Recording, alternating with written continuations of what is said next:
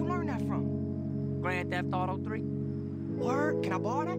You got a PlayStation 2? Nah, I got Gamecast. Gamecast? And we're back with Gamecast. As I almost knock over my headset. The new show. We bring guys everything that is going on in our industry. Of course, you have me, your host Smalls, and my two co-hosts, Anime Hero 92 and Rager _ Fiasco. Hello, 2021. Hello, 2021. Hey, what's up, gang? What's up, year? We've made it. As a crew, we did it. We into the next year. I don't know how. 2020 is over. Woo. 2020. Let's just Thank God. let's just pour one out for not on the keyboard, but pour one out for the 2020 homies. Let's go. Pour the apple juice out for the homies. no, but seriously, 2020 was crazy. We are in the new year, so I hope everyone was able to celebrate it. I hope you all had fun, but at the same time, we're safe. Let's not be stupid, but at the same time, enjoy the fact that you made it past, which is probably one of the tougher years in humanity.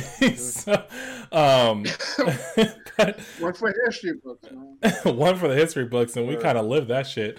It was crazy. You know, we're starting in January, and here's what typically happens. All right, in January, in terms of the gaming industry, because it's right after the holiday season, there usually is not a major release that happens in January. But you might have some of the projects that they couldn't release for the November, December timeline. They push it to release it in January, February.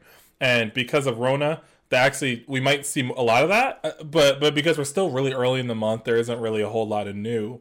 But there's still some stuff going on. Still some cool, juicy stuff that I found that I thought really was just entertaining. There was nothing really crazy. Cyberpunk got a new update, or the update's coming out soon. The first major update for January, and then there's gonna be another major update for February. But like I even said in the last video, I didn't expect a whole lot of news very early in the month. As we're just starting to get our feet wet. Typically around this time too, there's CES. For those that don't know, that's the Computer Electronic Show.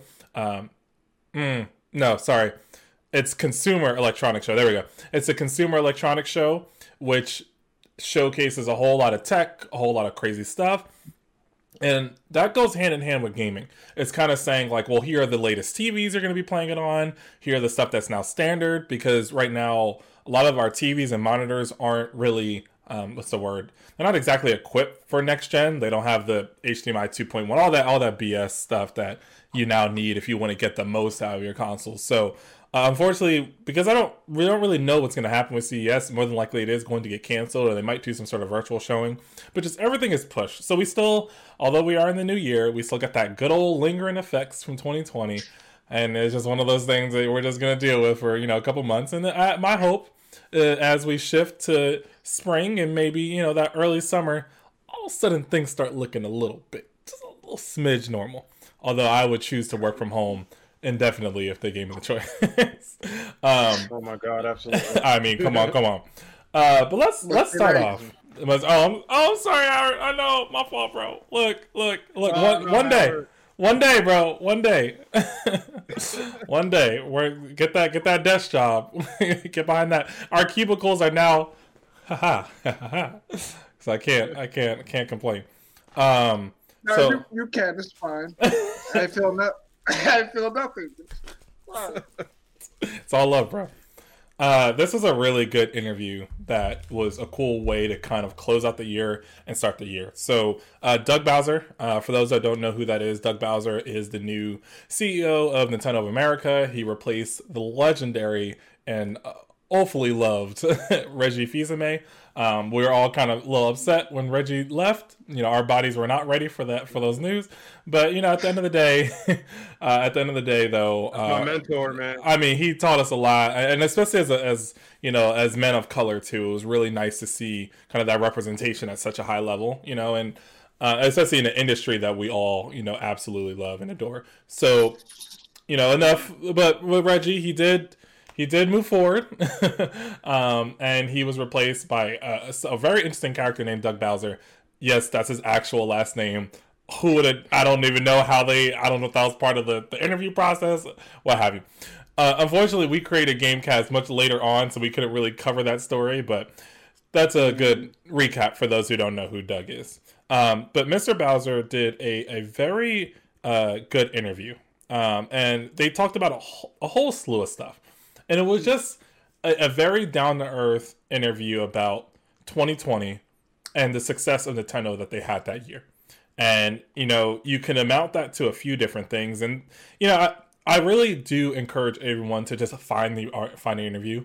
I don't normally like reading these like long, in-depth interviews, but I was just having a really good time because they even talked about how they prepped with coronavirus because, you know, that's Nintendo of America. They're in direct communication with Nintendo of Japan.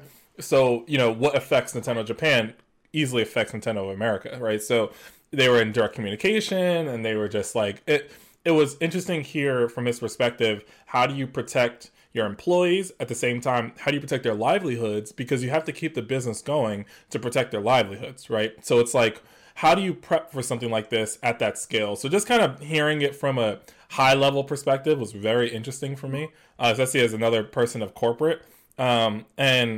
But he also, they couldn't end it without talking about, you know, what was about one, their smash hit, absolute smash hit was, of course, Animal Crossing, and, you know, their plan for 2021. And there was this one excerpt that I just want to just read verbatim that he said that I thought was such an interesting sort of discussion, and it just really made me really think about that game. It actually almost made me like really rethink, like maybe I put Animal Crossing higher as my game of the year, like after kind of looking back and seeing this. But so they said, of course, you know, how far beyond expectations did Animal Crossing go for y'all? He said, well beyond expectation is I think the simplest way to put it in.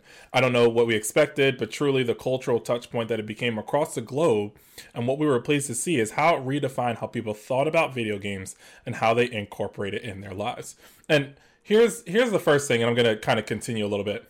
Here's the first thing about that. This is not the first foray into Animal Crossing, right? But this is the Animal Crossing where it was the most connected, I guess you can say. Yeah, they can improve online, definitely. But at the same time, there has been no Animal Crossing to this date that allowed the sheer degree of flexibility to communicate with people all around the world. New Leaf certainly had it, but because it was on the 3DS, there's limitations of the hardware. Now you got a big old beefy real console, so you're able to do a whole lot more in terms of sharing and stuff like that. But I found this part really interesting too. He said, we saw people celebrating graduations, having birthday parties, weddings, even virtually through the game itself, right? And I also, I mean, I literally thought about, like, we did our engagement party, like, literally, because that happened in April. No, sorry. That was in May, because I proposed on Memorial Day. And we had our engagement party, and hopefully I could at least find footage or clips or photos from it. Super fun. We all just hung out. We hung out in my fake McMansion. I made like a whole moat in front of the thing there to I really put some time in. I took pictures from across the internet, and I like made them into the paintings inside. I took pictures of Charisse and I, and just like moments of our relationship, and I made them paintings into the back room, and it legitimately took time. That took hours of my actual real life to create this sort of virtual landscape. It was live. It was live, bro. And it was such a cool thing. It was such a cool moment for all of us, and that's such an indicative experience of 2020 as we shift virtually, right? And I think just hearing him talk about that, he's kind of like, well, you know, we built the sandbox, but who would have thought, of course, that this situation would happen? Like, think about it. Animal Crossing would have happened regardless, Corona or not, right? Animal Crossing was slated to release in 2020, but think about its success, right? Would it have been the complete success? Would it have been, you know, such a monumental part of the memory we have of 2020 if coronavirus didn't exist? Like, and so in one way, we pushed the game to its limit of what it could do because we were almost forced to, because at least at that point we were truly stuck inside. We should still be stuck inside, but you know, people still living their best life. It is what it is. But so I just thought that was really interesting. They talk about more stuff too, about, you know, Animal Crossing, how it compares to some of the older ones.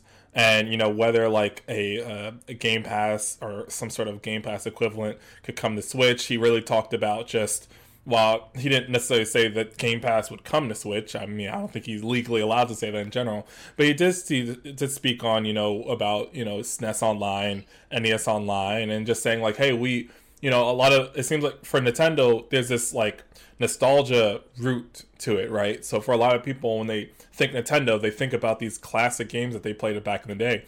Whereas when you think Game Pass, you don't necessarily think that way. When you think Game Pass, you're thinking, okay, I have access to some of the latest titles coming up, or Microsoft in general, right? But when we think Nintendo, even for someone who doesn't